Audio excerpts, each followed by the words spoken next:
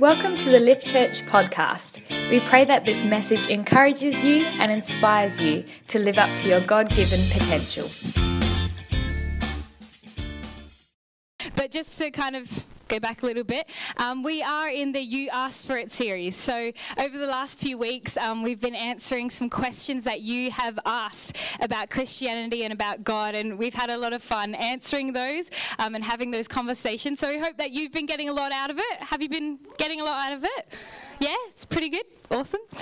Okay, cool. So we are today going to be exploring the topic of the second coming of Christ. So everyone goes, ooh, yes. All right. So if I'll get my timer on. If you are new to Christianity or if you are exploring Christianity, first of all, it's awesome to have you with us today. So good. But you may have not come across this term, the second coming of Christ, or Christ's return. There's so many words we use for this, actually. Hopefully you'll catch on to a bit of it. But you might not know what it actually means. Now, the second coming of Christ, as much as it can have a really funny stigma, which I'll talk about a bit later, it's actually just another part of God's, and I shouldn't say just because it's amazing, but it's another part of God's plan for the salvation of our world. So it's a big deal. But I know that a lot of the time when we come to church, you know, we're hearing about the what we deem as the first part of God's salvation plan, and that is Jesus Christ and the life that he's lived, his death and his resurrection. But today we're going to be talking about part 2, if you will, the second coming of Christ. Do I have my PowerPoint working? Yeah, there it is. Awesome. So there's the definition there for you. So, as I was preparing today's message, a bit of a fun way to begin, but I asked Pastor Nate, so, you know, what were the questions that people asked to do with the second coming of Christ? I wanted to hit the nail on the head and you know, answer your question thoroughly. And he just replied, oh, you know, there weren't many questions. I was like, okay. He's like, in fact, there was only one. I was like, oh, thanks, Nate. I not only chose the pretty like big kind of different topic for You Asked For It, but also it's the topic that no one seems to care about, except for that one person who wrote it down. So thank you, one person. That was awesome.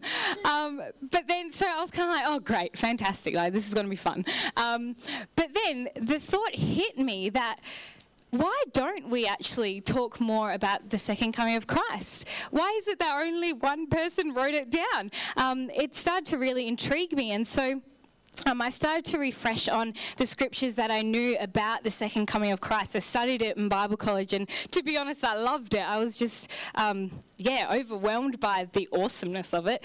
But so I started to refresh, and I found that Jesus actually spoke a lot about his return, about his second coming to his disciples. The New Testament is filled with scripture to do with his return.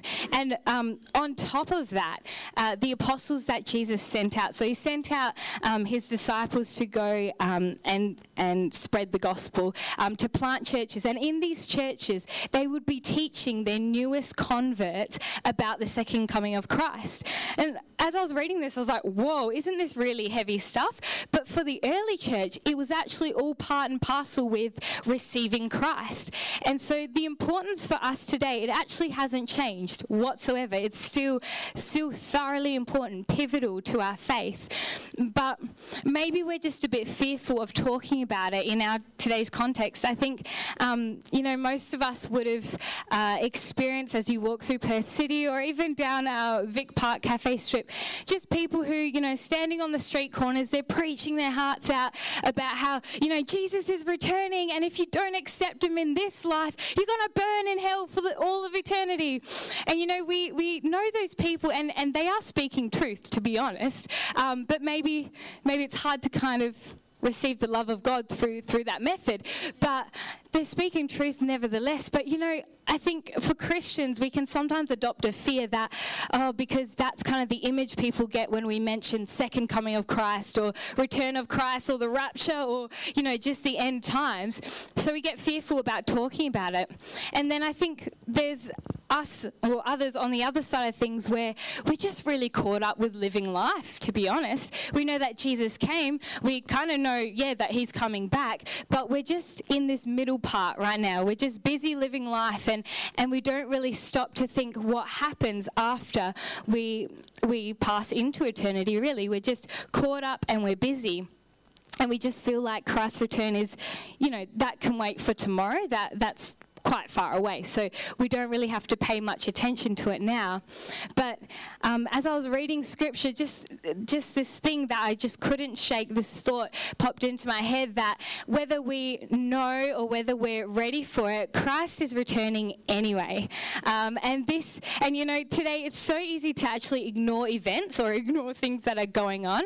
Like on Facebook, you get a gazillion invites on your side of your, whatever you call it. I'm not very technical, as you can tell.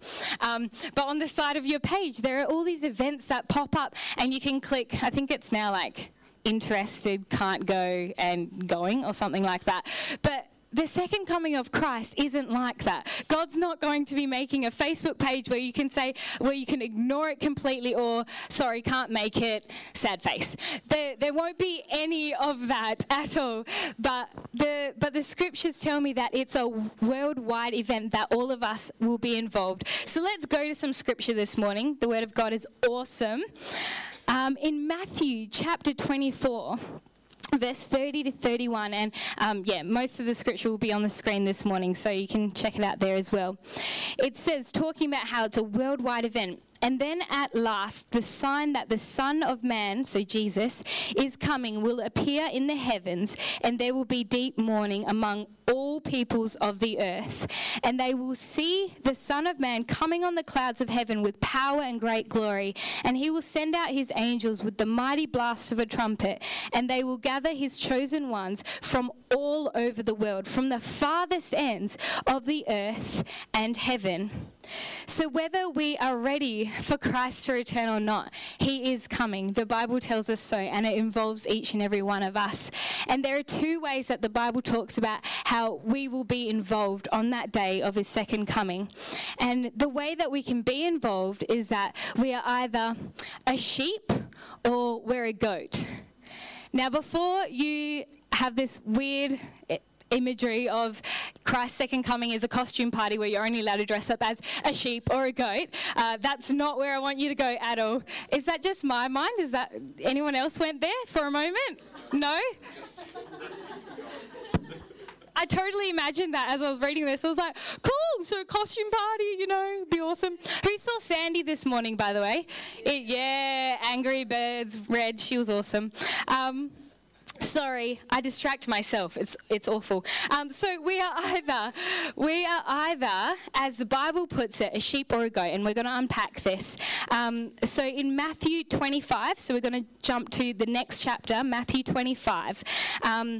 This is talking about when Christ does return, and just a bit of a picture of what that's going to look like. On the day that he returns, there's going to be a separation of humanity. Remember, we're all involved. There will be a separation of people into two different groups for two different destinations. So we're going to have a read about that now. So verse 31 to 41 says this.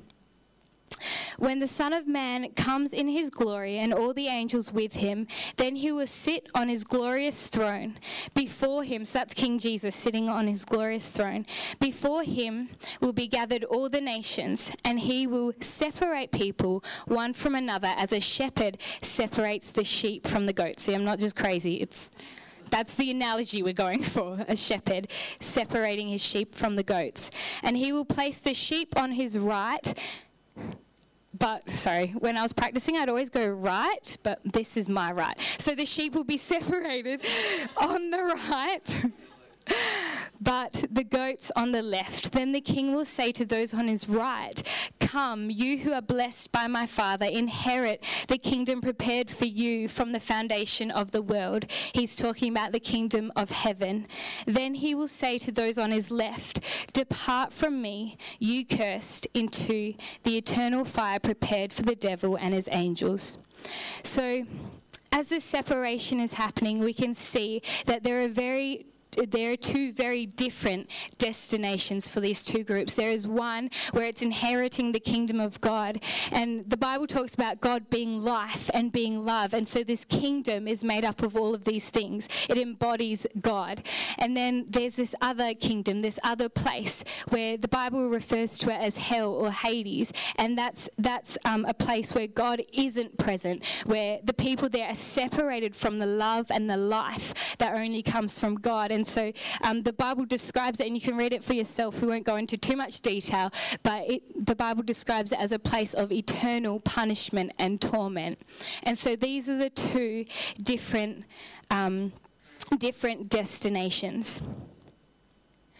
And I know that this message this morning is a really heavy message. We are talking about our eternal destination, but this is where I want to remind you of the goodness of our God, of the love of our God. And I love that already throughout the experience this morning, we've had just that confirmation of God's peace being in our situation and God's presence. And so this morning, as we talk about this, I want us to keep in mind that God is a God of love, and that he wants us to be able to stand confident on the day that Christ returns, knowing where we will go, knowing that we will spend eternity with him.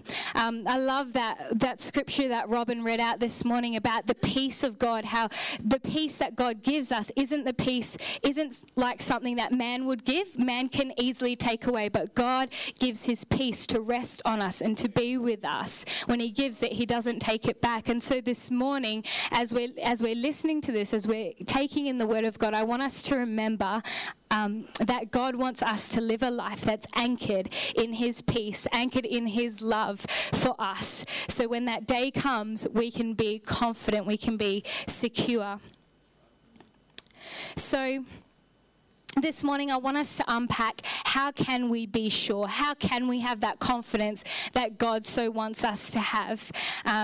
And so we're going to be comparing a few different scriptures this morning. So I hope I'm not going too fast. Is everyone with me? Good. Okay.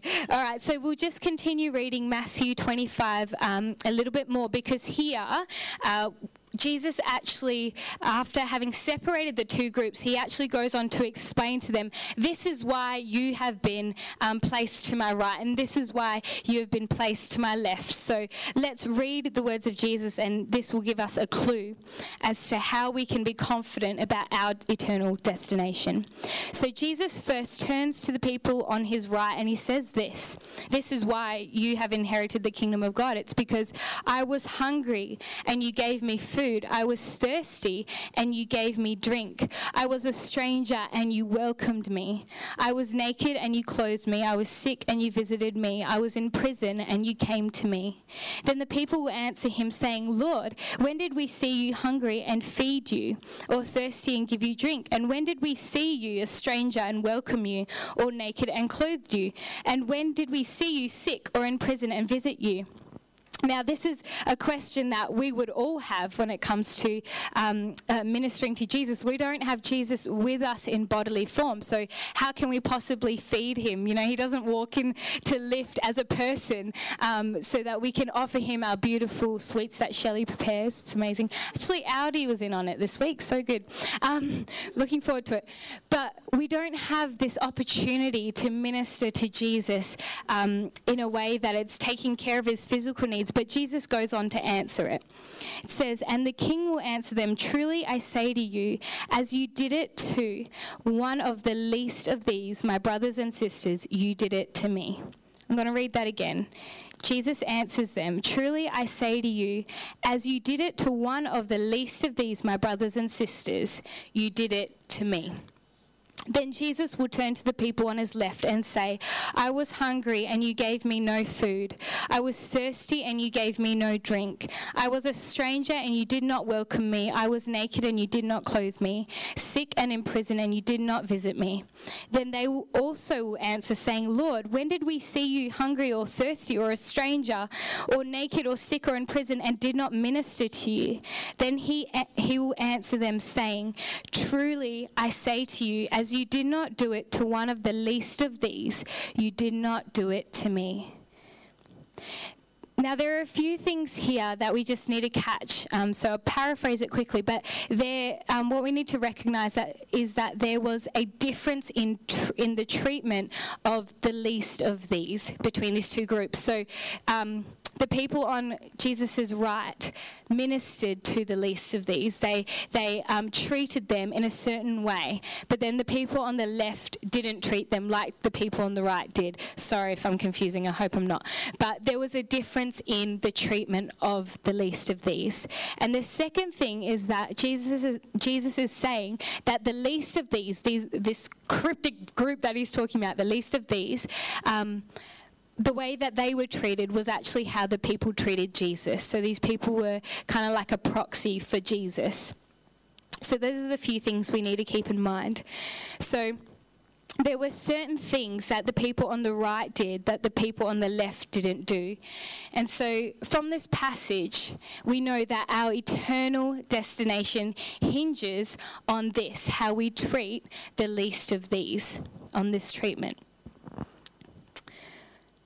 And that's with the understanding that how we treat them is how we treat Jesus. And so as I was reading through this, my mind automatically went to, okay, so the least of these, he must be talking about maybe the poor, maybe people who are sick, or maybe people who are just hungry and thirsty and don't have a way of getting that themselves. Maybe ministering to them is what Jesus is talking about in this passage. But that can't be true, because then that means that our eternal destination is reliant on us doing good deeds. And so that leaves us in a place where we can still be anxious and not have God's peace in our lives, because then we start to think, so how many deeds am I supposed to be doing? How many is enough? Have I met my quota? And every time we walk past someone who's in need, but us ourselves aren't able to help, we'll freak out and we'll just be anxious, and we'll live this life in fear. And in the light of the gospel, this just doesn't measure up. This thing of good deeds, it doesn't measure up, and it just won't be enough. So in order for us to find out who exactly Jesus is talking about, we're going to look at Matthew 10. So if you've got your Bibles, you can flick there with me.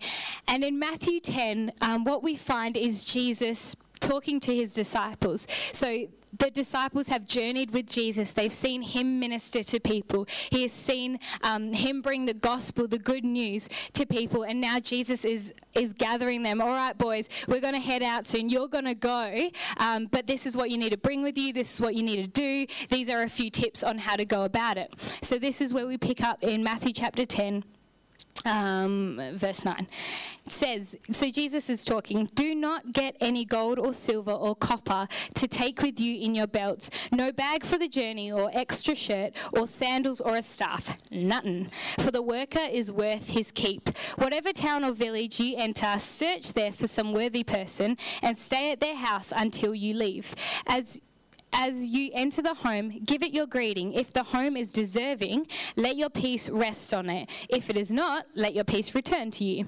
If anyone will not welcome you or listen to your words, leave that home or town and shake the dust off your feet. Truly, I tell you, it will be more bearable for Sodom and Gomorrah, which were cities in biblical times that were just rampant with sin. So it'll be more bearable for Sodom and Gomorrah on the day of judgment than for that town that doesn't receive you and the message you carry.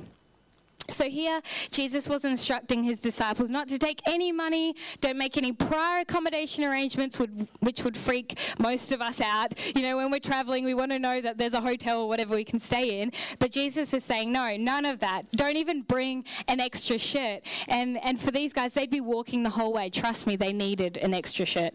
They would definitely need it when they got to their destination. But instead, Jesus was saying if the disciples were welcomed into a home, culturally it meant that the person would be accepting relationship with that person. And with the person who sent them. So, for example, say Pastor Nate sends me with a message to Yen. So I would go to Yen's house, I would journey, go knock on her door, and if she opened the door and welcomed me in, she wouldn't just be welcoming me and the message that I had, but she would also be welcoming Pastor Nate. That's how it worked culturally. And so as we compare these two texts, Matthew 10 and Matthew 25, we can see the similarities in how the least of these were treated, what was provided for them, and what the disciples had to actually go without and just have faith that people would provide for them. So what the Bible is showing us here is that the least of these are actually God's messengers, actually God's disciples, the people who carry the gospel. And so your eternal destination was based on whether you received the messenger of God, whether you received the message of God, which is the gospel of Jesus Christ. That's what the Bible is showing us this morning. So this is our hope. This is why we can be confident. Jesus is telling us here that if we receive him in this life, if we receive the gospel in this life, then our eternity is secure. Our eternity with God in heaven is actually secure. We can rejoice in that. And on that day, on that day that Jesus comes, we can be confident, we can be secure, we can stand in front of him and say, Lord, judge me, separate me, because I know where I'm going. That's the kind of confidence that God wants to give us throughout our life. And more than that, because we have received the message of the gospel, we now have an even greater purpose for our lives. We don't have to walk around in fear or in doubt, but instead we can live life with the perspective of where we're going for eternity. We can have that peace that God wants to give us, and no matter what we go through in life, no matter what storms, I don't know where you're at this morning, maybe there's something going on in your life, but no matter what happens, you can have that confidence that, hey, it doesn't matter what happens to me in this world, because death can't actually touch me, because I'm going to heaven. I'm going to an eternal place with Jesus and with God, where love and life reigns. Right. So no matter what we go through in our life, God wants us to be confident. We can be secure in the fact that we have a glorious, glorious destination. So that's good news, isn't it? It's good news. But then what do we do about the people on the left? What do we do about our goat friends? Sorry. I know that this is a really heavy message, so I'm trying to help you see the joy in everything. So the Bible encourages us. Jesus says to his disciples, as you have freely received, you have walked with me, you have received this gospel, you know that it's good news to follow me. As you have freely received that, now freely give. Now freely go. Now freely, don't worry about what to take, but freely go and be that messenger. Carry that message of the good news to the people in your world. And Romans 10 verse 15 encourages us in this. It says, and how can they preach unless they are sent? As it is written, how beautiful are the feet of those who bring good news. I want you to look at your feet right now. Go on, just have a good look. And I want you to just say, feet, you are beautiful. Come on. Turn to the person next to you. Feet, you are beautiful. Why are they beautiful? Because they are the feet of a messenger of God. Because if you have received the gospel, the good news of Christ, it means that you have this message to take into the world. And so you have beautiful feet. No matter what they look like physically, you have beautiful feet. This is the hope. When we have family, when we have friends, when we have loved ones who are right now rejecting and resisting the love of God and the gospel, this is our hope, that God sends us into our world. You know, in Matthew 24:14 and Mark 13, it says that the gospel of the kingdom will be proclaimed throughout the whole world as a testimony to all nations, and then the end will come. The gospel must be first proclaimed to all the nations, and then the end will come. How is God even imagining that his gospel will spread throughout the whole world? It's because he's got beautiful footed messengers in you and I. He wants to spread his love. He wants to spread the gospel through you and I. And so,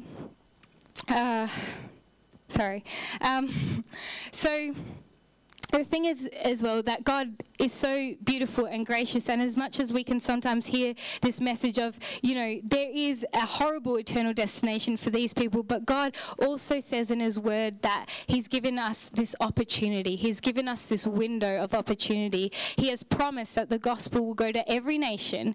And I know there are a lot of people here who really have a heart for the poor and the needy and social justice and people in remote areas, but I believe, because the word says it, that the gospel will be preached to all nations. So every person, God is saying every person will have an opportunity to receive him in this life. We don't have to fear that or be upset about that, but we can just hold on to God's word for that.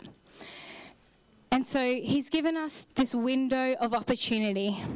So this morning, I didn't want to fill our heads with knowledge of, okay, so creation, Christ has come, church, this is like the church era, and then Christ is coming back, and then everything else that he ushers in. I didn't really want to, go to an intellectual place this morning, but I just wanted us to remember again this gospel that we've received, this amazing salvation that we've been freely given, but also to know that we are the messengers, that God has given us this wonderful mission to be his hands, to be his feet, to be his voice to our worlds. Now, you might be a bit overwhelmed right now. Oh, that means, I got to buy plane tickets and fly over to such and such and there find a preaching opportunity. I don't know. But no, God simply wants to use you where you're at. He wants to use you in your school, in your college, in your university, in your workplace. As a mum, as a dad, wherever you're stationed in life, God wants to use you right then and there. And Nate and I, we love leading you because every week, it's like every week we're hearing of just these moments that you are getting with people to be able to share the love of God. And so this morning I want to encourage you, continue doing that. The picture I got as I was preparing this message was of a baton relay. I used to love running the baton relay at school. It was awesome. But just I love that moment where you can see that person running towards you and your heart's pounding because you're like, yep, I got to take off, I got to receive this baton. So that was the picture that I had for this morning. And the thing is, the baton is the gospel. So how we've received it from someone, we should then go and be passing the baton on. But what I saw was that the batons multiplied. As soon as we passed it to a loved one who was saved and salvation has come to their house, then we received another baton and we were to go to another friend, to another family member and pass that on and see God come into their household. And so the batons just kept on coming, because as long as we've got breath in our lungs, we have this purpose. We have this purpose of being messengers for Christ and his good news. Can I get an amen this morning? Amen. So, running out of breath, sorry. So, that's our purpose. And this morning, there's... before we can take on this purpose, there is a big decision that each of us need to come to. I spoke a bit about it, how we first must receive the gospel. We first must receive the good news of Jesus Christ for ourselves first, and then we become that messenger. We become that person in that baton relay. So this morning, if you're not confident of where you will be going for eternity, God wants to make you confident. Don't walk out those doors without being confident. I want to give you an opportunity this morning to receive the gospel, to receive the good news of Christ. And in real short, and it doesn't even do it justice, but the gospel is this: that all have sinned and fallen short of the glory of God. That person sitting next to you, they're not perfect. The person sitting on your other side, they're not perfect either. We've all sinned and we've all fallen short of God's glory. But the thing is, the only thing that could pay for that sin, for that debt of sin, is death. But the Bible tells us that the gift of God, so it's free, it's a gift from God, is eternal life in Christ Jesus our Lord. Why would he give us that free gift? It's because he loves the world. And so he gave Jesus, his one and only Son, that whoever believes in him will not perish, but have eternal life. And God says, you don't have to go through Bible college, you don't have to go through the foundations course at such and such church, but if you've believed what I've said this morning, then simply declare with your mouth and believe it wholeheartedly that Jesus is Lord and that God raised him from the dead 3 days after his death, you will be saved. It's as easy yet as groundbreaking and amazing as that. All it takes is faith. The Bible says that we please God by having faith, so all he requires of us is to believe him at his word. And so if you're here this morning and you're like, okay, I don't know where I'm going, actually. I don't know. I'm not confident of where I'll be for eternity, but what you've said, that's striking a chord with me. I believe that to be true. Then this morning I want to give you an opportunity to respond. So if I can have every head bowed, eye closed. It's just this thing we do for privacy, because this is a special moment and we just don't want anyone distracted. But just on 3, I'd like to ask you, if that's you and you want to receive the gospel this morning, if you want to receive that good news of Jesus, then on 3, I just ask you to lift up your hand, and only I'm looking around. The musos are focusing on their instruments, but I just want to know who I'm praying with this morning. So on that count of 3, 1, 2, 3. Beautiful. That's awesome. Fantastic. Thank you, Jesus. Wonderful. Wonderful. Okay, so I'm just going to say a prayer, and I'd love for you to repeat it after me. And the people who have responded this morning, we're going to say this with you, and this is your declaration of faith. So repeating after me: Dear Jesus, I believe you to be the Saviour of the world, that you've forgiven my sin and washed me clean. Come and be my Lord and live with me. I want to know you more. In the name of Jesus, amen. Thank you for tuning in today. If you would like to find out more about Lift, check out our website at theliftchurch.com.au.